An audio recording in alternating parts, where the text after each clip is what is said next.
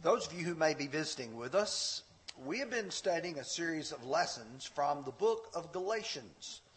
And we've entitled the series, The Good News, that is the gospel, goes to the Galatians. This morning we're going to be studying that portion of Scripture from which Brother Robert just read in Galatians chapter 1. And I've entitled this lesson, Good News Changes a Mean Man. When I say a mean man, I don't know what comes to your mind. In my mind, I think in my own personal experiences, to those people who may have been my immediate superiors at work. I don't know if any of you have ever had a boss who was mean. I had a mean boss, but she was a woman instead of a man. Sometimes you may think of a school teacher who was mean and heartless and did not care. For just a few moments, I'd like to focus your attention on a mean man from the Old Testament. If you'll turn your Bibles with me to 1 Samuel chapter 25. 1 Samuel chapter 25. While you're turning there, let me give you a little bit of background of what's taking place. Saul is now angry, and he is pursuing David wherever he can try to find him. Saul wants to kill David. David and the men who are traveling with him have traveled north to what's referred to as the Jezreel Valley, right at the foot of Mount Carmel. Beautiful, lush area, good for grazing livestock, wonderful place to live. And he comes into an area, and then we learn from verse 2. Now there was a man in Maon whose business was in Carmel. The man was very rich. He had 3,000 sheep and 1,000 goats, and he was shearing sheep in Carmel. The name of the man was Nabal, and the name of his wife was Abigail. And she was a woman of good understanding and beautiful appearance. But the man was harsh and evil in his doings. He was a house of Caleb. And as you begin to think about this man, he was very rich. He had evidently acquired a whole lot in his lifetime. People's wealth during those days was not measured in the amount of money they had into a bank, but was measured in their ownings, their livestock, like Abraham was in Genesis 13 and verse 1. You think of 3,000 sheep, just the shearing of those sheep alone would be a tremendous amount of money. And so he was very rich, and he was described as the husband of Abigail. Her description is the fact that she was a woman of good understanding. She understood the way things worked in this life. We're going to observe later on she is going to be an intercessor for her husband who's not really worth the trouble. And the third thing you learn is that he was harsh and evil in his doings. He's the kind of man that if you said something to him, would answer you, and his answer would almost knock you back. He's the kind of man who had no concern for how people took him or how people would think about him. Now, if you drop down with me to verses 10 and 11, David and those who are with him have been protecting the workers who work for Nabal.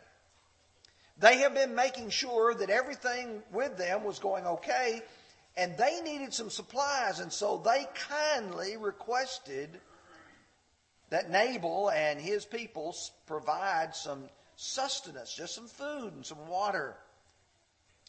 It says, Then Nabal answered David's servants and said, Who is David, and who is the son of Jesse? There are many servants nowadays who break away each from his master. Shall I then take my bread and my water and my meat I have killed for my shearers and give it to men who I did not know where they are from? You see, Nabal looked at David and he says, this is my stuff. It's not yours. You don't deserve any of it. He answered him roughly.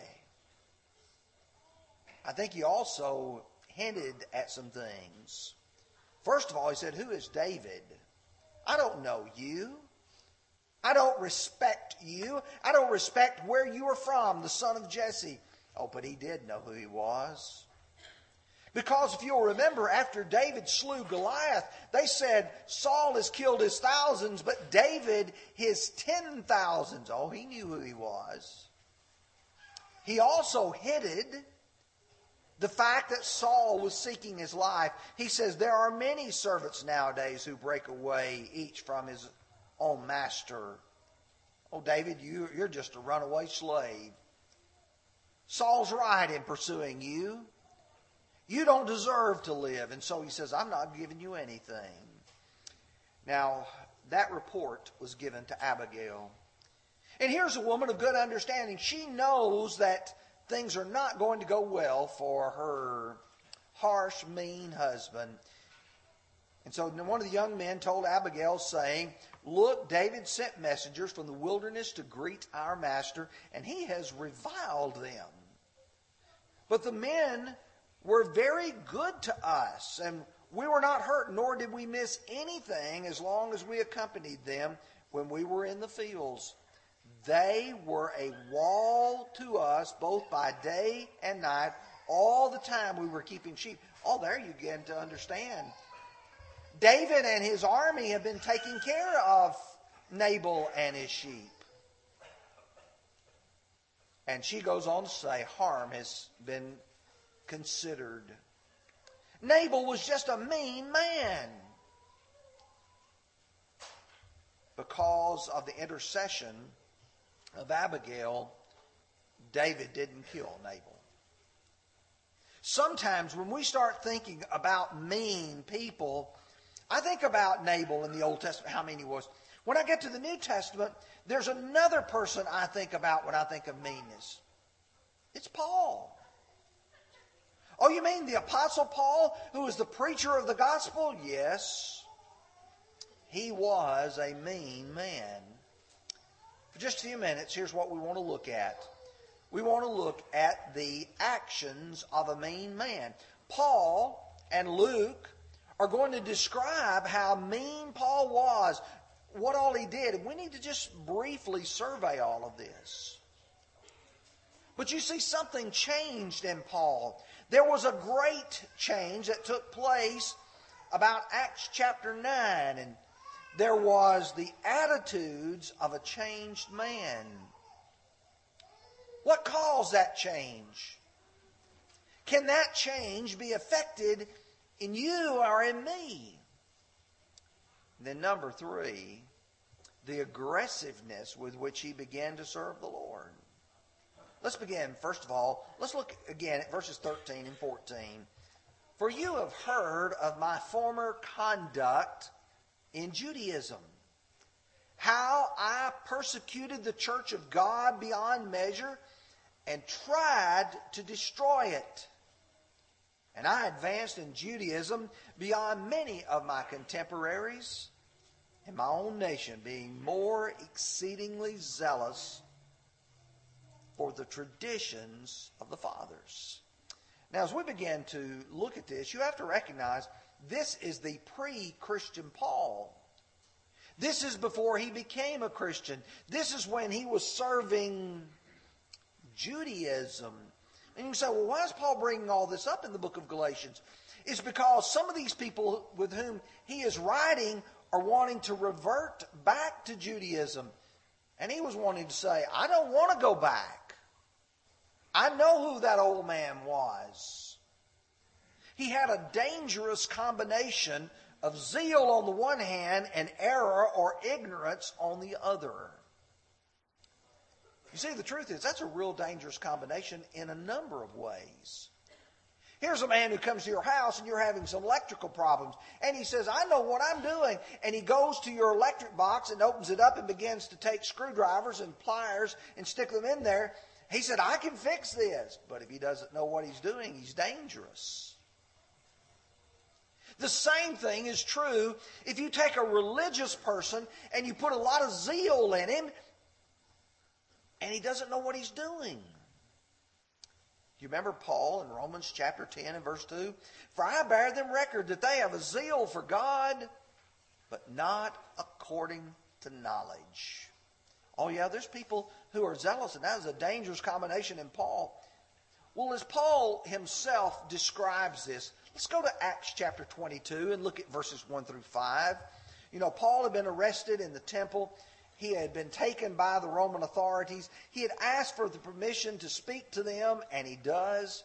And here's how he's going to address it. Brethren and fathers, hear my defense before you now.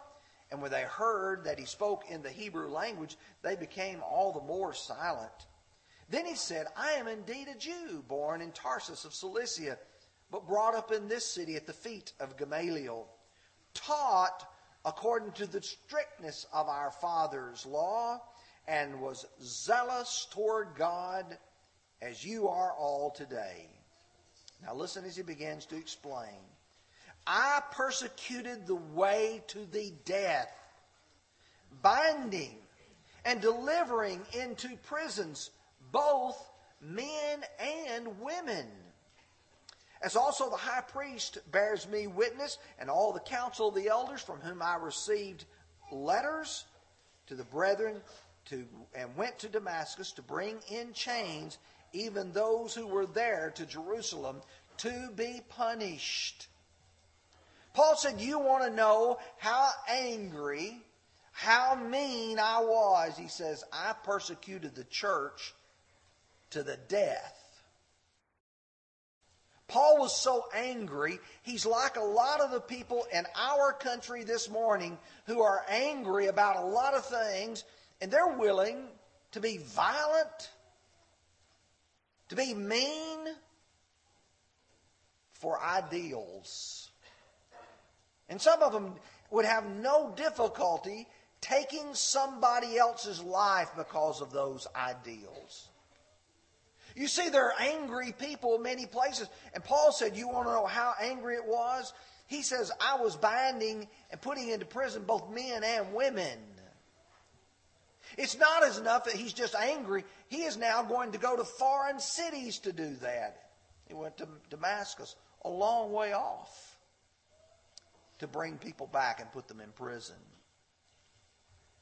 Luke records this in Acts 9, or Acts chapter 7, verse 59 through chapter 8 and verse 3.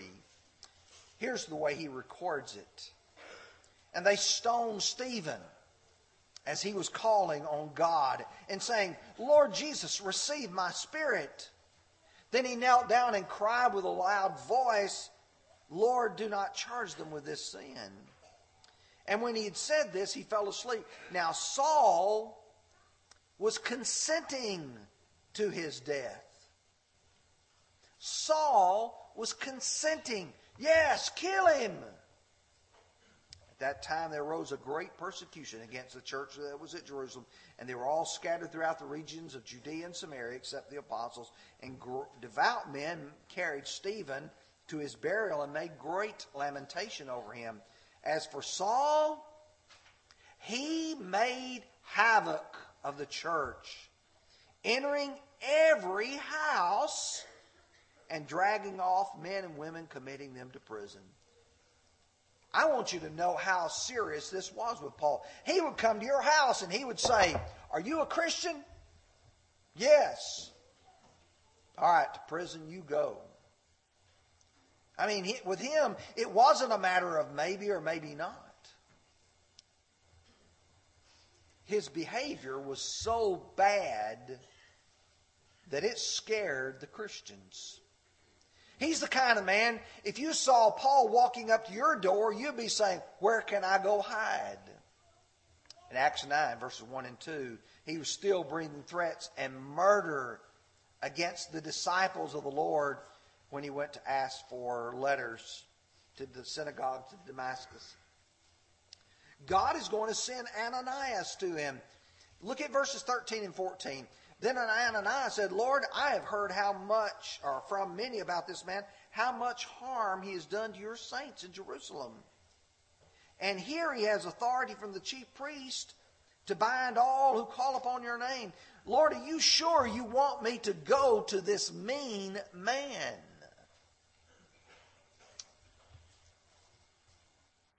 Finally, as Paul stands before King Agrippa and before Festus the governor, he is going to rehearse one more time the attitude, the actions that he had had previous in life. Indeed, I myself thought that I ought to do many things contrary to the name of Jesus of Nazareth. This I also did in Jerusalem, and many of the saints I shut up in prison and received authority from the chief priest. And when they were put to death, I cast my vote against them. Now I want you to listen carefully to verse 11. And I punished them often in every synagogue and compelled them to blaspheme. And being exceedingly enraged against them, I persecuted them even to foreign cities. He would go to every synagogue. Is there anybody here who believes in Jesus? If you raised your hand, he would compel you to blaspheme the name of Jesus. You say, well, how did he do that? Paul was a mean, violent man. I don't think it'd bother him at all to hit you. It wouldn't bother him at all to see that you were killed. And the term that he uses with Agrippa, I was exceedingly enraged against them. I want you to imagine the Muslims that are in Syria and portions of Iraq and Afghanistan and some into Pakistan, who would have no problem this morning if you were before them to say, are you a Christian? Yes. Bring the sword here. Let's cut his head off and let's send a picture of this to his family. That's how mad and how angry and how mean Paul was. When he looked back on the life that he had now lived, he did so with great regret. When he wrote the Corinthians in 1 Corinthians 15, verse 9, he says, I am not worthy to be called an apostle because I persecuted the church of God. Oh, I know God called me, but I'm not worth it. Or, for instance, when he wrote Timothy in 1 Timothy 1:13, he said, I was formerly a blasphemer, a persecutor, and an insolent man. But I obtained mercy because I did it ignorantly in unbelief. Now you can say, I think I got your point now. I believe that I understand Paul was a mean man and he lived it out in his everyday life. But now, Paul changed. There was something that changed in Paul that made him a different person. Let's explore for just a few moments verses 15 through 17. But when it pleased God, who separated me from my mother's womb and called me through his grace to reveal his Son in me, that I might preach him among the Gentiles, I did not immediately confer with flesh and blood, nor did I go up to Jerusalem to those who were apostles before me, but I went to Arabia and returned again to Damascus. The truth is, God had a plan for Paul. When did that plan begin? Paul said, God separated me from my mother's womb. Even before Paul was born, God knew that he wanted to use Paul. Oh, that's not new. You remember what he told Jeremiah When you were in your mother's womb, I called you and appointed you a prophet to the nations. You remember John the Baptist, while he was in his mother's womb, was also filled with the Spirit. Oh, Paul here has been chosen by God, but Paul is now a persecutor. There's something that needs to take place. He's got to be changed. He's got to be converted. You've got to harness that zeal, that enthusiasm that he has. So Paul will describe his call, his conviction, and his conversion. And really it falls in that order. In fact, this almost became the 3 points for the lesson I was going to preach. The call, the conviction, and the conversion. Because you see, God is going to call Paul to do a job. But he's not just calling him to do a job. He's calling him to become a Christian. To become a child of God. Oh, Paul was a Jew. He was a part of God's children, but I'm calling him for something special. But before Paul can be of any use, he has to answer the call. It's just like God's going to call every man through the gospel. 2 Thessalonians 2 verse 14. But it's only those people who act upon that call, who will look at themselves and say, yes, I need to do something, that will do it. Paul will describe the conviction that took place in his life. He became convinced, I'm a sinner. Jesus is the Christ. He's the only way for me to be saved. And then number 3 is conversion. You see, a lot of people would say, as soon as Paul recognized that Jesus was the Christ, he was saved. Oh, no, that's not what Paul says. He talks about his conversion that took place not on the road to Damascus, not as he prayed what some people might call a sinner's prayer, but when he arose and was baptized. And you say, okay, well, I want to see that then. In Acts 9, 3 through 9, and again, because of time, I'm going to swiftly summarize some of this. Paul is making his journey. There's a light that's shining down from heaven, and there's a message that comes from Jesus saying, Saul, Saul, why are you persecuting me? And he says, who are you, Lord? And the Lord said, I am Jesus, whom you are persecuting. Folks, there's no doubt Paul was going to persecute Christians, the followers of Jesus. And now the voice comes from heaven, I'm Jesus whom you're persecuting. Look at verse 6. So he, trembling and astonished, said, Lord, what do you want me to do? Lord, what do you want me to do? That's such a profound question, because the Lord said to him, arise, go into the city, and you will be told what you must do. Now, folks, you need to put you a big exclamation point there in your Bible. You know why? Because Paul was not converted here. Paul was told, you go into the city, you will be told what you must do. And they led Paul into the city. In Acts 22, which we looked at it just a few moments ago, as Paul is rehearsing with the Jews what he did, he said in chapter 22 and verse 6, again, he came to Damascus, near Damascus, it's about noon. Great light shone from heaven. Saul, Saul, why are you persecuting me? And he said, what shall I do, Lord? Verse 10, Lord said, arise, go to Damascus. There you will be told things which are appointed for you to do. He goes there. Verse 12, then a certain Ananias, a devout man, with all the, according to the law, having a testimony with all the Jews who dwelt there, came to me, and he said to me, Brother Saul, receive your sight. The same hour I looked up at him. Now I want you to notice verse 16. And now why are you waiting? Arise and be baptized and wash away your sins, calling on the name of the Lord.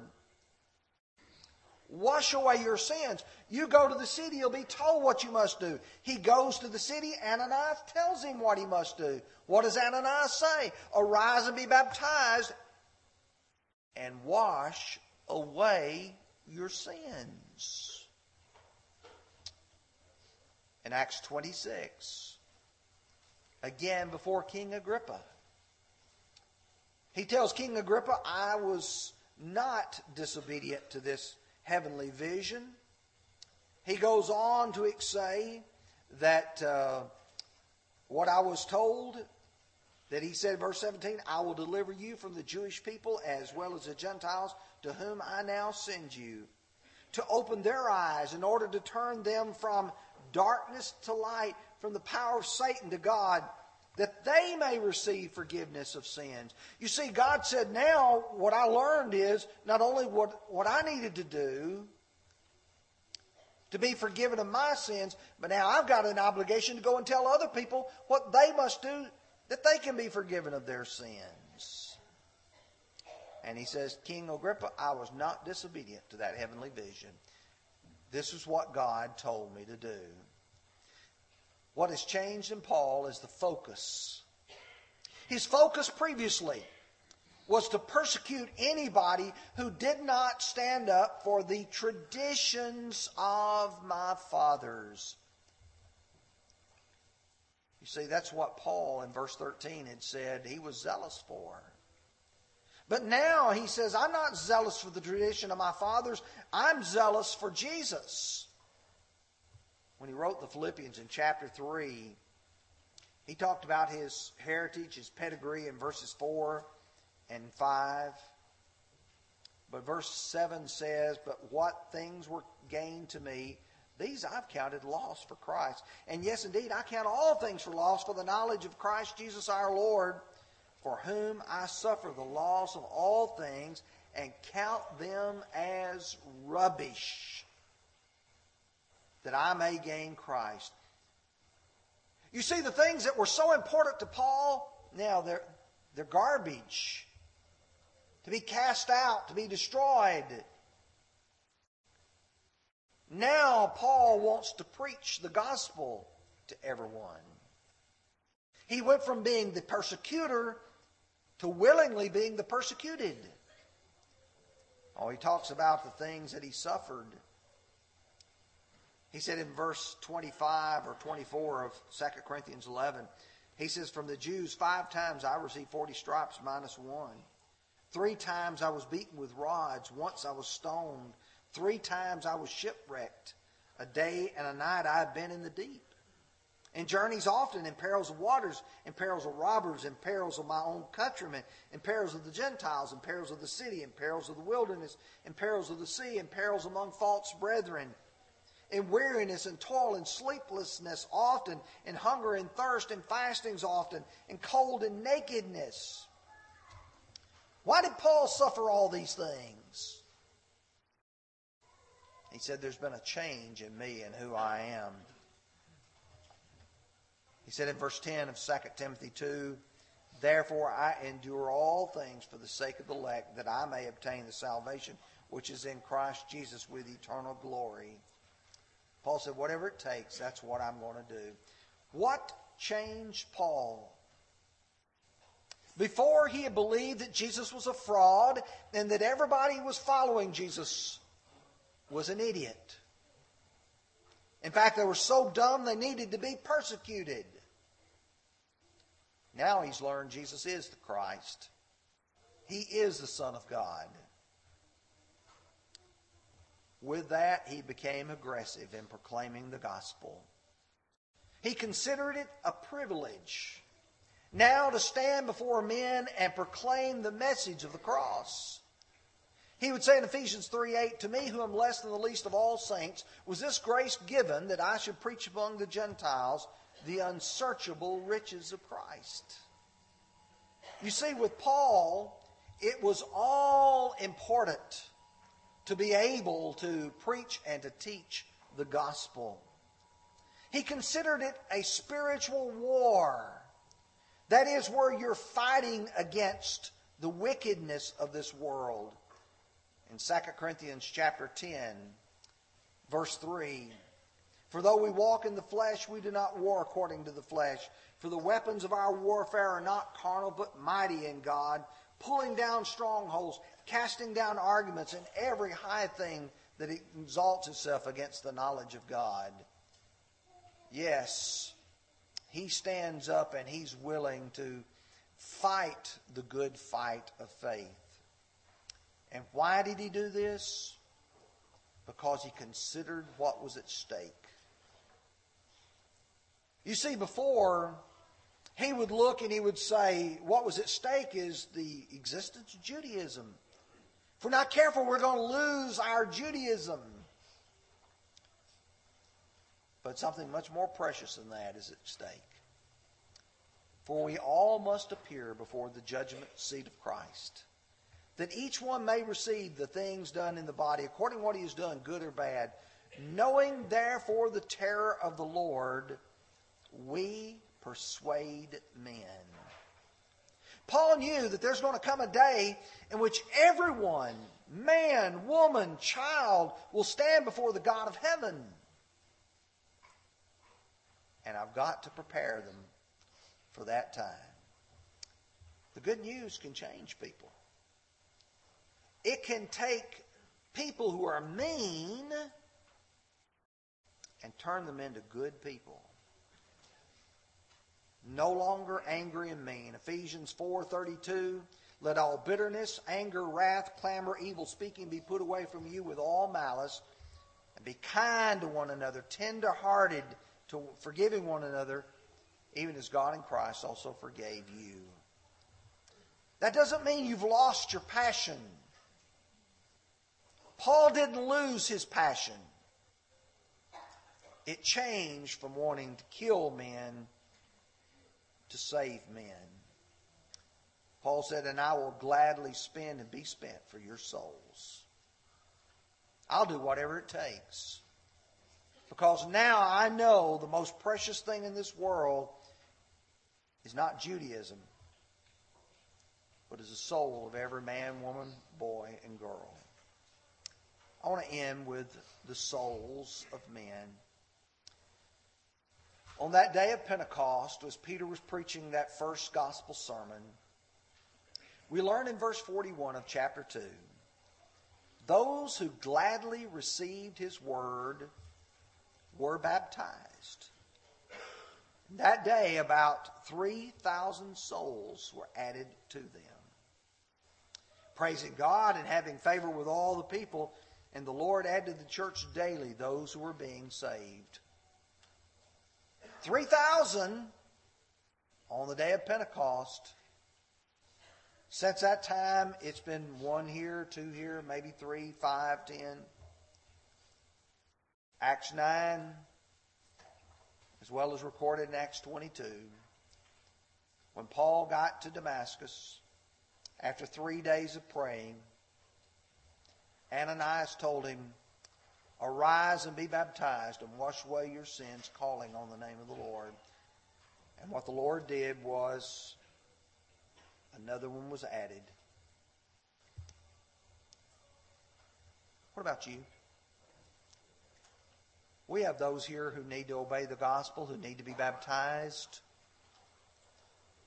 It's with all the passion and the concern and the love for your soul that we can express, we want you to be saved. But more importantly, God wants you to be saved. You've seen clearly that a person must be baptized for the remission of their sins. You do that because you believe that Jesus is the Christ, because you're willing to confess him and repenting of your sins. Many of you done that already. Some of you are struggling with sin in your life, and you need to take care of it. We'll be glad to pray with you. Would you come while together we stand and sing?